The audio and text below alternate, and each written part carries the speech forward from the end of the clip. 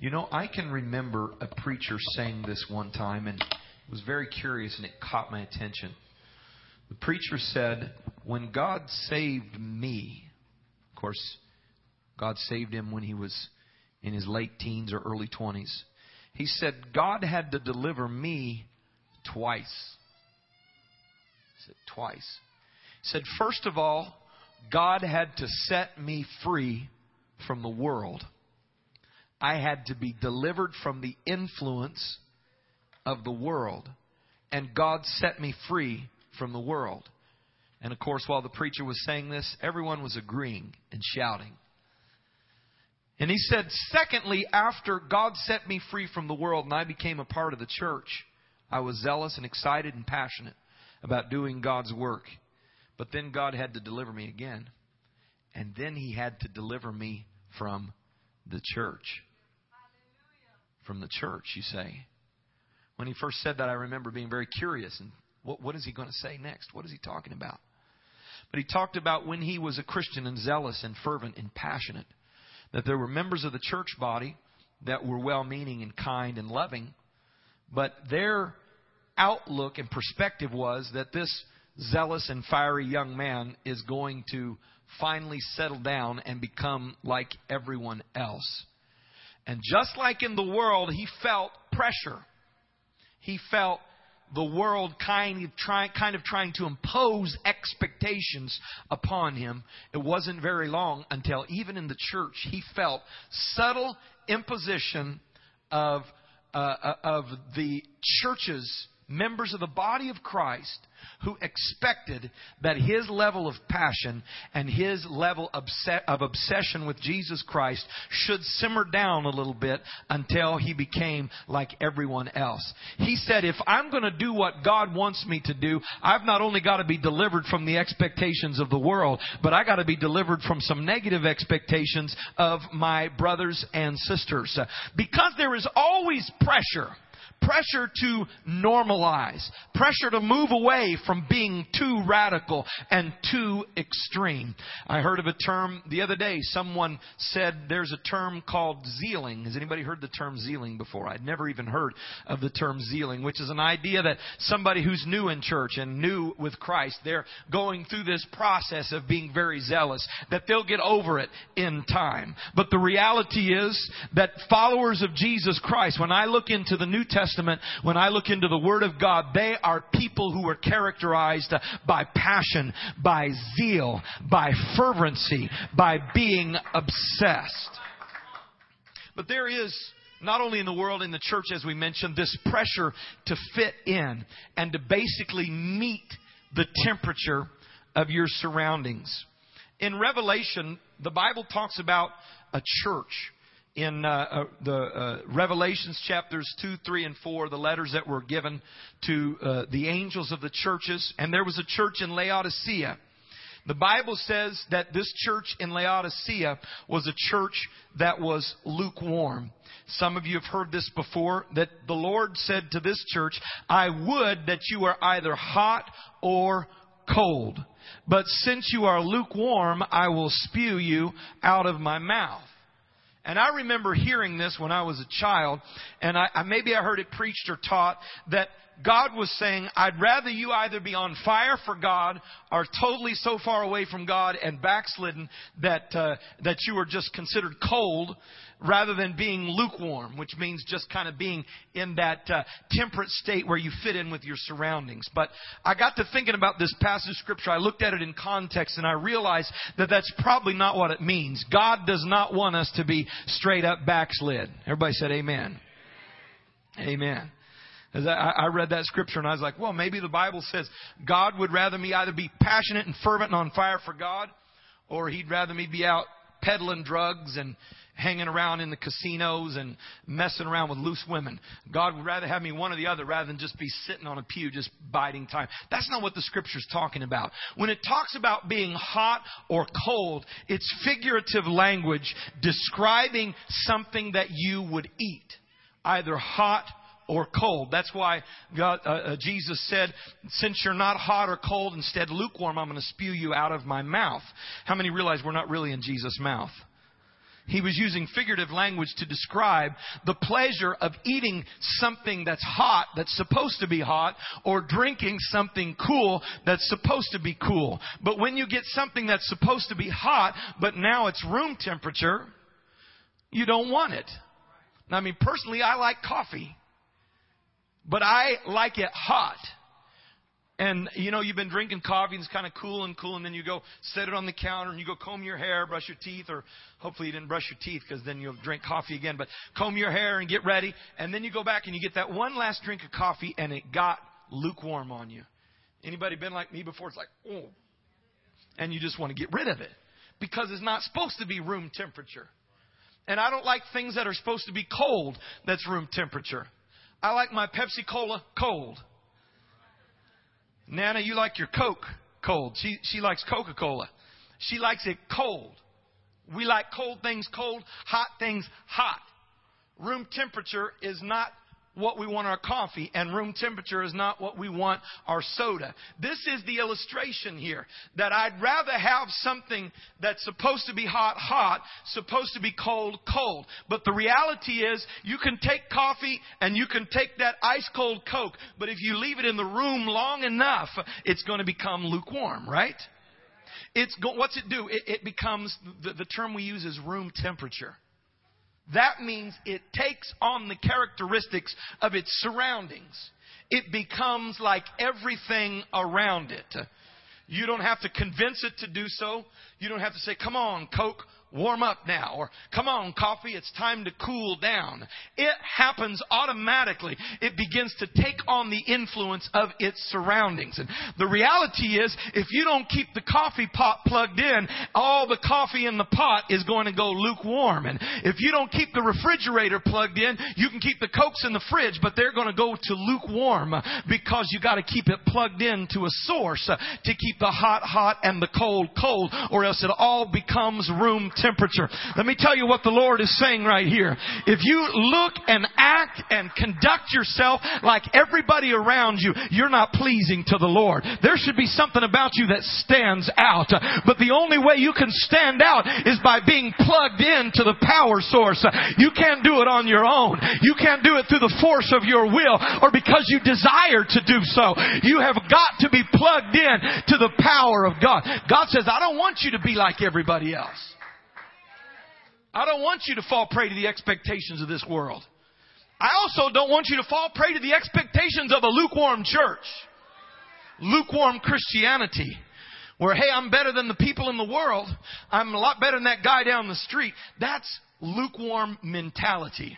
We don't compare ourselves among ourselves, but we compare ourselves to a holy God that we will never, ever measure up to. And so there's always this humble pursuing after Jesus Christ because there's zeal and passion in our heart. Amen?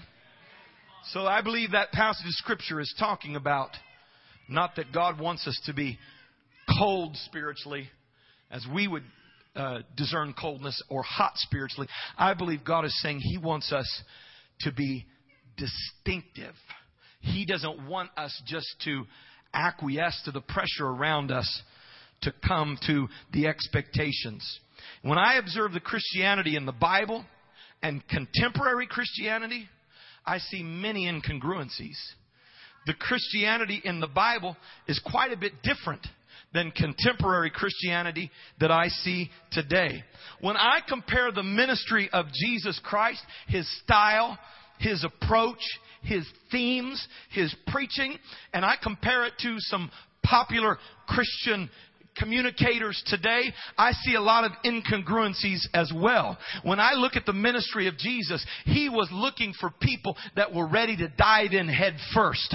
He was looking for individuals that were willing to forsake all and turn their back on everything and pursue after Him. When we look at popular Christianity today, this idea of being a follower of Jesus Christ has been so candy coated and so watered down to where people have not been delivered the correct expectation about what it means to really follow Jesus. And then they go after what the world says is following Jesus, or the Christian world says is following Jesus, and it ends up leaving them empty. It ends up leaving them depressed and discouraged and wondering if there's anything to this Jesus thing. I'm telling you, there is something to this Jesus thing, but it only works if you die out to the old man, if you take up your cross and you follow after Jesus Christ.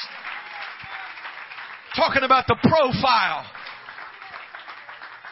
The profile of the obsessed. Very popular public ministries today.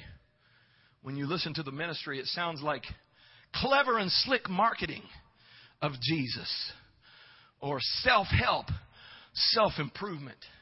I'm going to give you some tips that'll help you be a better husband. I'm going to give you some ideas how to reform your life so you're a little better. Now, I believe in all that.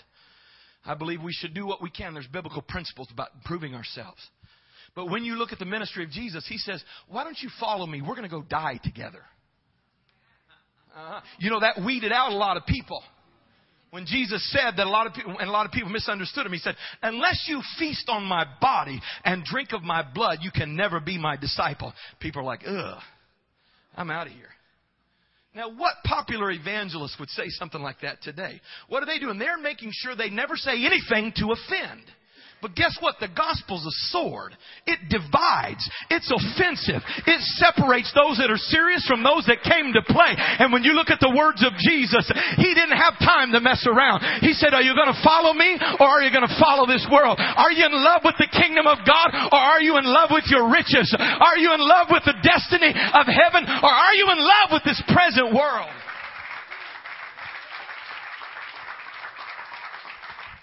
Jesus described the kingdom of heaven this way in Matthew chapter 13, verse 44. Words of Jesus. He says, again, the kingdom of heaven, this kingdom I'm establishing, is like this. It's like a treasure hid in a field, the which when a man hath found, he hideth, and for the joy, everybody say joy, the joy thereof goeth and selleth all that he hath, and buyeth that field. Verse 45.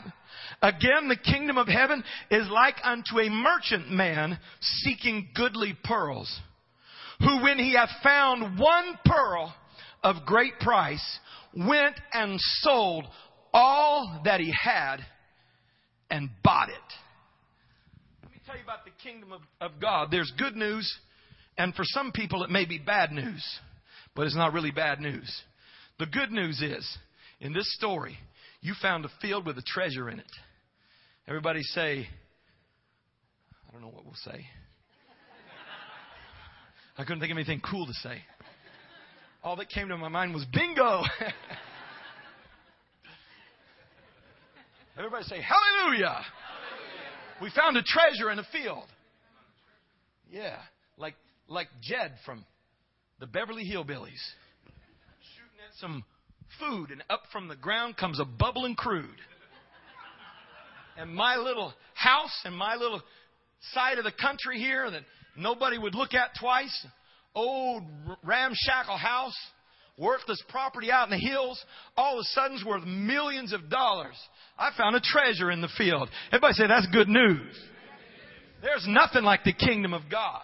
Nothing that'll give meaning to your life, and nothing that'll give purpose to your life, like being a part of something that's bigger than yourself. If you're not a part of the kingdom, you're just wandering through life.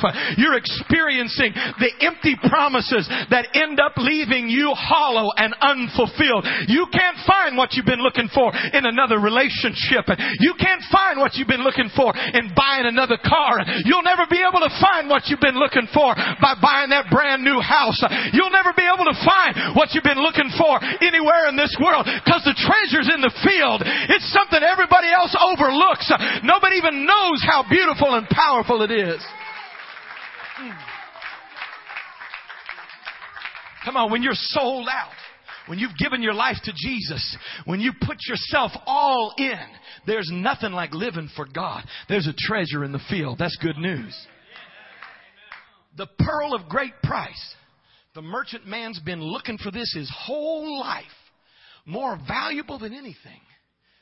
More precious and perfect than anything he's ever been able to find. And suddenly, he comes in contact with the pearl of great price. Everything my heart has ever wanted, everything my deepest desire has ever been inclined toward is wrapped up in this pearl of great price. That's good news. You found the pearl. It's good news. You found truth. Bible says, buy the truth and sell it not. There's nothing more pure and perfect than the truth of God's Word. And when you find it, you better hook, line, and sinker. Take hold of the truth. You better bury your claws into it and say, no matter what comes, no matter what happens, I've made up my mind. This is the pearl of great price. And when you find it, it's good news. Here's the not so good news for some people. And that is the treasure in the field required that he sold everything that he had. Yeah. That is, the pearl of great price was available to be purchased. But the cost was everything that you have. It requires you be obsessed with the treasure. It requires you be obsessed with the pearl. Guess what? You don't hear preaching like this very much anymore. It's like, please come accept Jesus. He'll make your life so wonderful. He'll just make everything so perfect and the blessings that's going to be in your life. Please come and accept Jesus. And Jesus is saying, no, the kingdom of God is like this.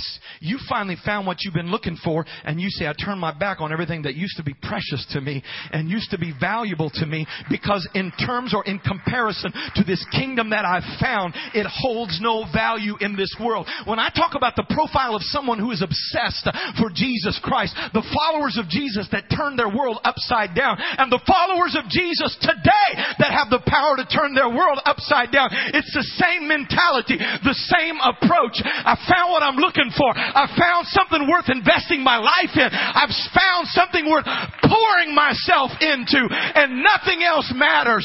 Nothing else matters.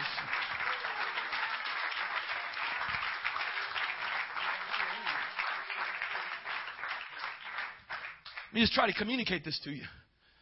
You know, you would never come out and say it, but I'll go ahead and say it for you. Your dissatisfaction with the Christianity thing, that you don't communicate but you feel, your dissatisfaction with the religion thing, somebody told you all these things about it, and you're like, okay, I'll try it. I'll do whatever's expected of me. Come on, I'll be a Christian. And then it leaves you empty. It's because you have never sold out. Amen? The gospel, and I don't want to get ahead of myself, but I better because we're about out of time. The gospel is about being born again. Being born again requires death, burial, and resurrection. The good news is you become a new creature. The bad news is you got to die. You got to die out to all the things that used to be important to you. Die out to all the things that were your passionate pursuits in life. Die out to all the things that made your heart beat before. It's like none of that matters anymore. I've decided I want to be a new creature. I want the old things to pass away.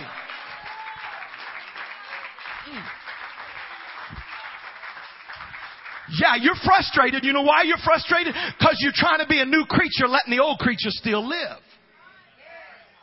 You're trying to buy the pearl, but hold on to your junk. You're trying to buy the field, but you don't want to sell your house. You don't want to let go of what it's going to take to really be sold out for Jesus. Because this book shows to us the profile of the obsessed.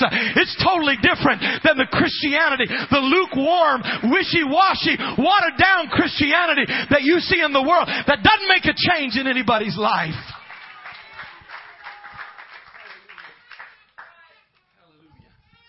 You know, the rich young ruler came to Jesus. Read it in the Gospels. He said, good master. The Bible says he ran to him. He fell on his knees humbly, had the right posture, the right direction, asked the right question. What must I do to inherit eternal life? The Lord said, you got to observe the commandments. What commandments? The commandments of the law. Don't kill, don't steal, don't commit adultery, so on and so forth.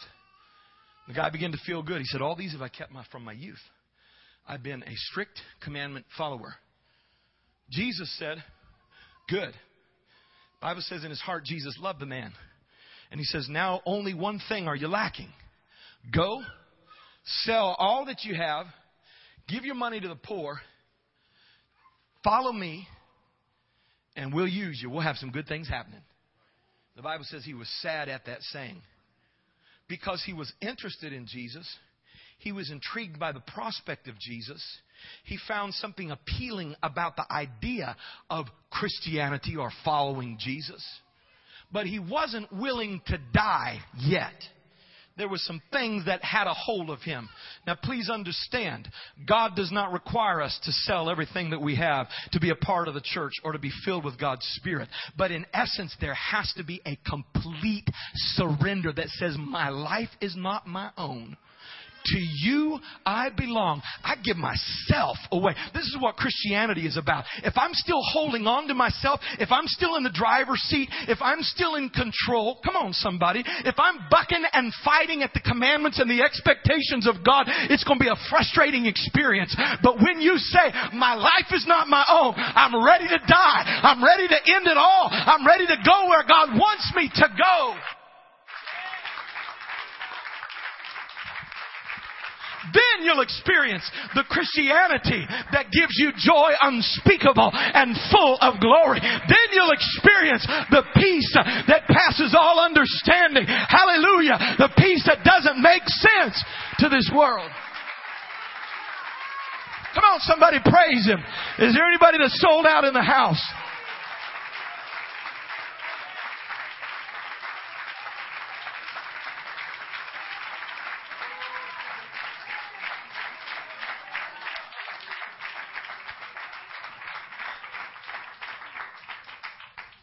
Let me give you a little comparison here of lukewarm Christianity versus an obsessed Christian.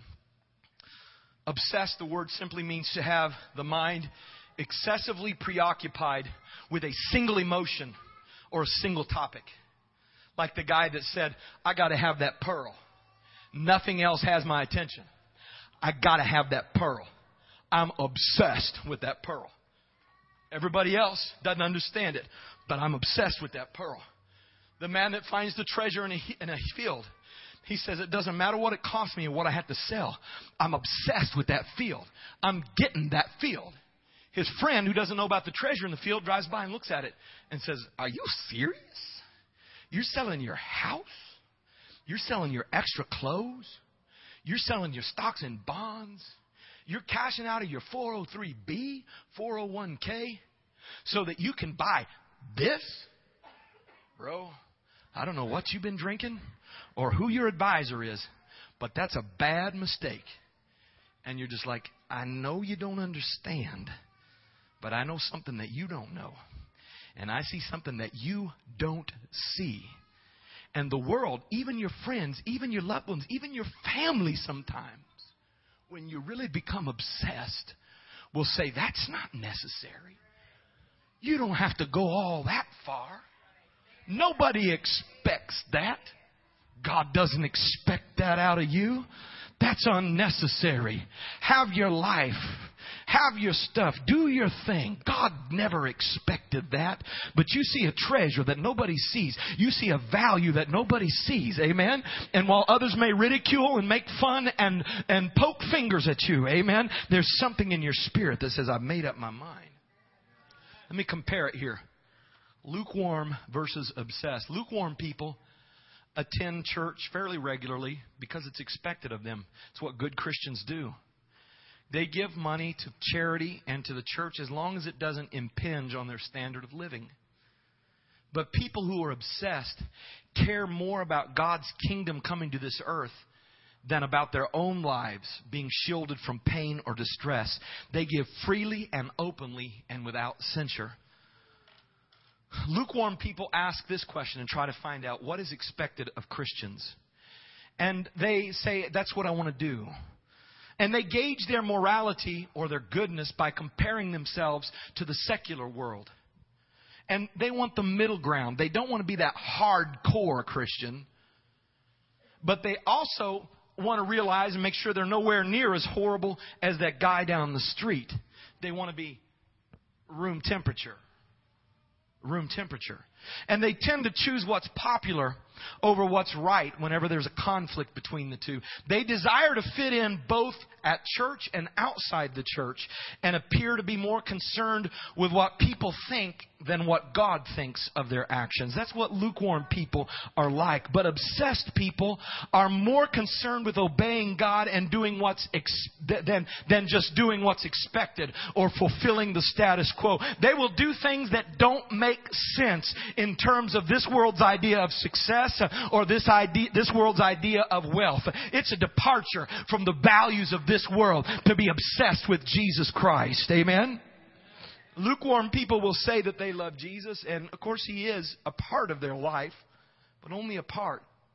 They give Him a section of their time, section of their money, some of their thought time, but He isn't allowed to control their lives. But a person who is obsessed is characterized by commitment, by a committed, settled, passionate love for God, above and before everything else and every other person. They are committed to Jesus Christ. They have an intimate relationship with Him. They get down and read their Bible every day because they realize that 1 hour on Sunday is not enough to get me through the week. Yeah.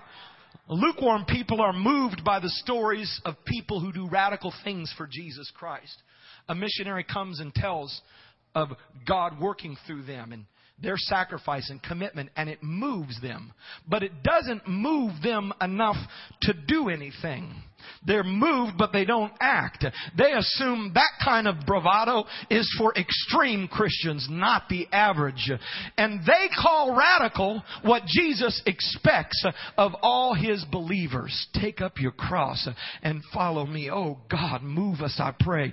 Jesus, wake us up from our lethargy and our incorrect perception of what it means to be sold out for Jesus Christ. People who are obsessed with Jesus do not consider service a burden. They take joy in loving God. They take joy in loving people. Lukewarm people rarely share their faith with neighbors or co-workers or friends. They do not want to make someone uncomfortable by talking about private issues like religion. But obsessed people think about heaven frequently, and they orient their lives around eternity. They don't live for today. They don't live for this world. They don't live for the here and now. They are only fixed on eternity. They're not fixed just on the things that are in front of them and around them. And I want to tell you, many people, as I said, are frustrated by Christianity, that in their experience it's lacked the power that it claimed. It lacked the ability to change their life as it claimed. All the promises that they were given about Christianity have been unfulfilled. They may say, I prayed the sinner's prayer. I started going to church. I tried to clean up my life, but it didn't help. So they may still be in body, coming to church, but they're lukewarm. Some of you may be here today and you've given up on God. You've given up on the church thing and religion because it didn't do what it promised it was going to do. In closing today, I want to share with you the message, the good news, the gospel. The good news is Jesus rose from the dead. And the good news to you is you can have new life. Jesus said, behold, I make all things new. And the good news is all that guilt, all that frustration with your life, all that sense of emptiness you've been just fighting through, all these things that have caused you to feel hopeless, all of these things Jesus Christ nailed to a tree so that you could become a new creature in Jesus Christ. The good news is you can have a life that means something. The good news is you can have a life, Brother Rick, give me a high five right now, that makes a difference in this world. Brother Rick, would you imagine 1 year ago yourself teaching a Bible study to, what was there, 12 or 13 people here on Tuesday night, brand new people that are telling you now they want to be baptized in Jesus' name. Guess what, my brothers and sisters? You can have a life that makes a difference.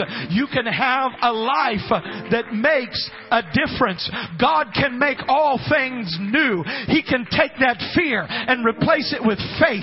He can take that depression and replace it with the joy of the Lord. He can take that emptiness and fill it with His Holy Spirit.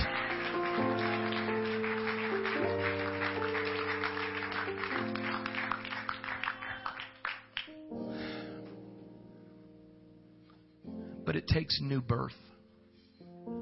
You've got to be born again. You know, we've heard born again so many times that we just hear it without hearing it. And we think born again is just like an experience, or being born again is just like, oh yeah, that's the kind of Christian I am. I'm a born again Christian. You ever think about, it's kind of a bizarre concept, born again. Born again. When Nicodemus first heard it, he said, why are you saying I got to be born again? I'm grown up now. I can't get back into my mother's womb and be born again. In fact, I'm probably bigger than my mom by now. It's not going to work out. And Jesus said, except a man be born of water and of the Spirit, he cannot enter into the kingdom of heaven. Let me tell you the problem with popular Christianity. It tries to reform people. The gospel is not about reforming people. The gospel is about rebirth. And here's the bad news. Rebirth doesn't happen without death. Jesus couldn't come out of the tomb without going to the cross. And the Bible says when you really decide to follow Jesus, it's not about whispering a sinner's prayer, shaking a preacher's hand, signing a card, saying, now I'm a Christian. You're like, yeah, I tried all that. Guess what? It leaves you frustrated and empty. Because that's not the gospel. The gospel is you have to be crucified with Jesus Christ. All the lusts of your flesh, the desires of your flesh, all those old sinful things that leave you feeling guilty the next day. You've got to say, I'm not just going to try to reform my life and try to act better and try to cut back on cigarettes and try to drink less and try to stop gambling as much and try to stop watching as much bad stuff as I should. I'm going to try to get better. I'm going to try to do better. No, that's not how it works. It leave you. That's not what Christianity is. Anybody got me here? It's not about becoming a better person. It's not about works of the flesh. It'll leave you frustrated. But the gospel starts at a cross. That's why Jesus said, take up your cross and follow me. And don't get fearful. We're not going to pull out spikes and drive them into your hands and feet. Because this death is totally voluntary. No one will force you to do it. This death will not bring you physical pain in your body. But it's a decision that says, I'm tired of being in control. Tired of doing it my way. I'm tired of being boss in my life. I want to give myself away. I want to lay myself down for the cause of Christ. The apostle said it this way.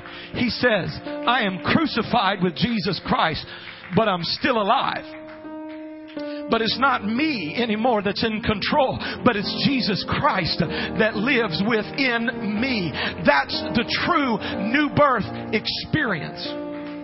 You know what Jesus did when He went to the cross? When He went to the tomb? When He came out of the tomb? He was making all things new. He was showing us how to be born again. We have to die. We have to be buried too. We have to have resurrection power in our life. The Bible says we die out to the old man, to the person we used to be, when we give our life completely to the Lord. When we say, I'm all in, 100%. That's what Jesus was saying when He died on the cross. He was saying, I'm totally in this thing.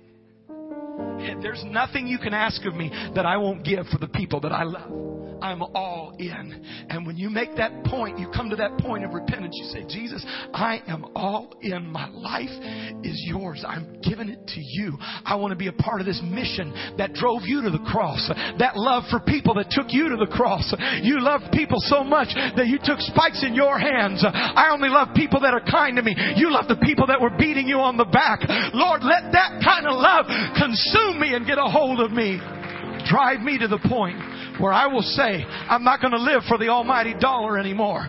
I'm not going to live for my destiny and future anymore that I had mapped out or my parents had mapped out for me. I'm not going to live for that anymore. But Jesus, I'm going to live for the thing that drove you to the cross, caused you to give your life. Hallelujah. The Bible says this is repentance. This is the turning point. This is the decision point. And let's stand together right now. Jesus died, and then the second step is that He was buried. The Bible says we're buried with Jesus Christ in water baptism. Colossians chapter 2, Romans chapter 6 says we are buried with Him when we're baptized in the waters of baptism. We relate to the burial of Jesus Christ. The body of sin that was crucified when we repented is removed from us when we're baptized in Jesus' name. And we experience resurrection and new life. I'm excited today. I'm encouraged today. Because a life that is given to Jesus is a life that makes a huge difference in the world. I'm excited today because if I will reject the pressure of a self-absorbed world and reject the pressure of lukewarm Christianity and say, guess what? I'm going to be sold out. I'm going to be 100%. I'm going to be radical. I'm ready to die. I'm ready to take that step that says, God, I'm giving it all to you. If I can do that, then God can take my life and make a difference. Hallelujah. Here's how we're going to close this service out today. In just a moment, we're going to open this front area here for people to come pray for just a moment before you leave. To make a confession to the Lord and say, God, you know what? I got to admit, when the preacher was preaching today, it caused me to realize I've pretty much been living for me and I haven't been living for you. And I want to admit that I haven't been. I believe, Jesus, that you died for me. I believe that living for you is the only life that really matters. And I confess that I've been living for myself instead of you. But Jesus, I want you to be Lord of my life. I want to make a decision today that I found what I'm looking for. It's Jesus. I found what I've been looking for. Just like the disciples that saw Him walking and they said, I'm forsaking my nets. I'm forsaking my parents. I'm following after Jesus. When you find that, say, Jesus, I found that. And I'm ready. I want to give my life to you. Hallelujah. It's the most important step. Of course, the next step is baptism. But today, there's some people that want to make a decision for Jesus Christ. A decision to live for Him. A decision to follow Him. And there's some of you in this church today that the Word of God has provoked you into realizing, you know what? I love God, but I'm lukewarm. I love Jesus, but I'm not sold out. And I need that fresh fire to fall from heaven in my heart. Hallelujah. In Jesus' name, Sister Brown, come, let's sing this song together. As we sing this song, I give myself away. If that's the way you feel in this place today, I want you to just kind of slip out of where you are and come up around the front just for a few moments. We're going to talk to Jesus here right now. Give myself away. Give myself away so you can use me. I give myself away. Praise the Lord Jesus. I give myself away so you can use me. I give myself away.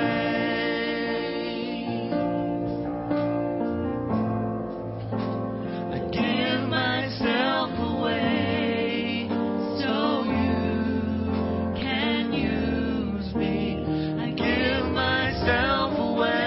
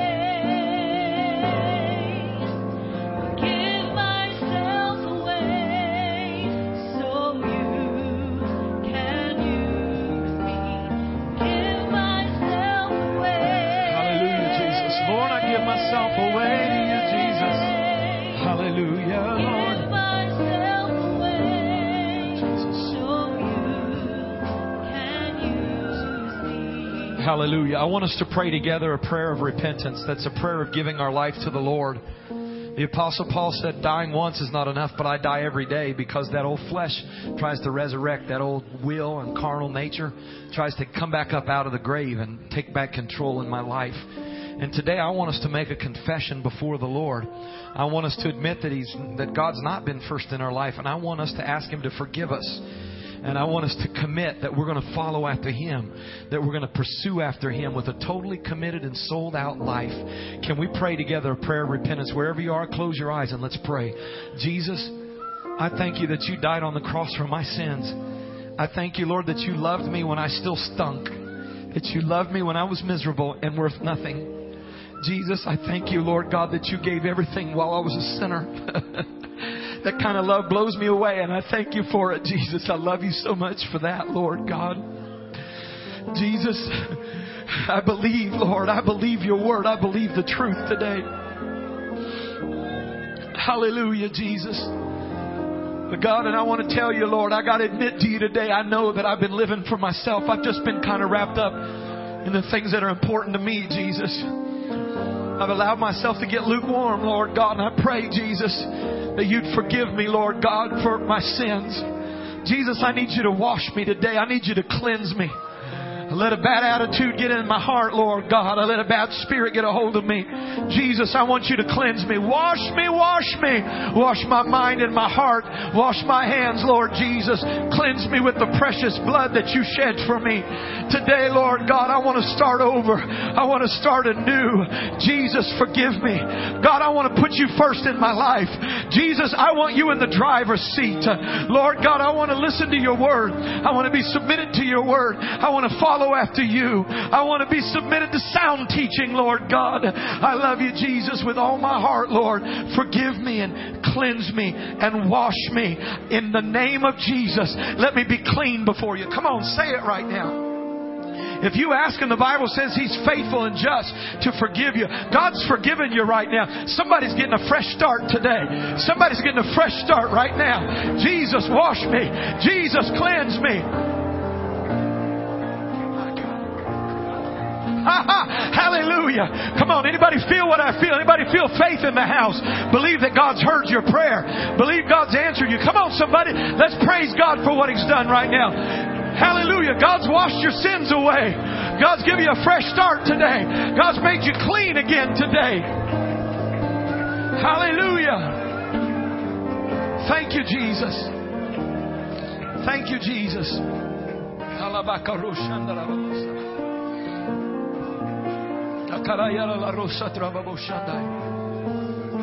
Hallelujah, Lord. Hallelujah, Lord. Hallelujah, Jesus. Hallelujah, Lord. Hallelujah, Jesus. Thank You, Jesus. Thank You, Jesus. Thank You, Jesus. Thank You, Jesus. Hallelujah. Behold, all things are passed away. All things are become new. Old things are passed away. That old nature, that old guilt, those old nasty feelings have passed away. All things have become new. Let's put our hands together and let's thank the Lord for what He's done in this place. Come on, clap your hands and thank Jesus. Thank You, Jesus. Thank You, Jesus. Thank You, Jesus. Hallelujah. Amen. Now here's what I want to encourage you to do. If you're part of our church, or if you're interested in our church, I want you to be a part of a life group this week. They're going to talk more about the principles that we discussed today, but more specifically how to put it in practice in your life. If you've been lukewarm, what do I do this week to stop being lukewarm? How do I get the fire burning again? If you're interested in a life group, want to find out about one, Brother Donnie's not here. Brother Steele, stand on the platform so they can see you. He'll make sure you get plugged into a life group. Talk to Pastor Steele, and he will make sure that you get plugged in. And also, before we leave here today, rejoicing and thanking God for what He's done, I want to say thank you to all of our visitors that were with us today. Hopefully, the Word of God was not too stout or offensive to you. But I mean, the truth will make a difference in your life. Hallelujah. Praise the Lord. And so here's what we're going to do. We're going to invite all of our new members that went through the New Life class yesterday and have become new members of Life Church. I want you guys to come up here around the front in just a moment. We're going to play a happy, upbeat song. And we're going to be dismissed in the name of the Lord. And here's what I want to encourage you to do. Come by and welcome them. Shake their hands. Say, welcome to Life Church. You're part of our church. We're glad to have you. And then at the end of the line, is Edgar still here? Edgar, I want you to be up here in front as well. And so everybody can come by and give some love to you before they leave. Hallelujah. Thank you, Jesus.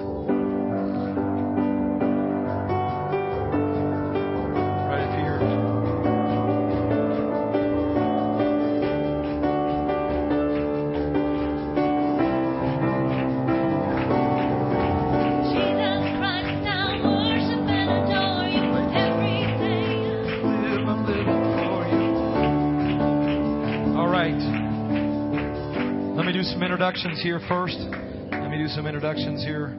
We have got, this is Jennifer Sandoval, and we've got, where's Ruben Brambila. Is that right? Is that good? And Kenya, his wife, and their 2 children. And also Victor Sandoval, a young man whose heart is surrendered to Jesus. He wants God to do a work in his life. And a wonderful, sweet young lady named Tina Valdez. This is Tina right here. And then we have Sister Amanda. She's the matriarch, Sister Amanda Sandoval. And also we've got David Sandoval, who God is beginning to work in his life. And in our session the other night, Brother Steele, I didn't tell you, but we had everybody tell about their first encounter with God. Everybody was telling about their first encounter with God when they were 7, 8, 9 years old.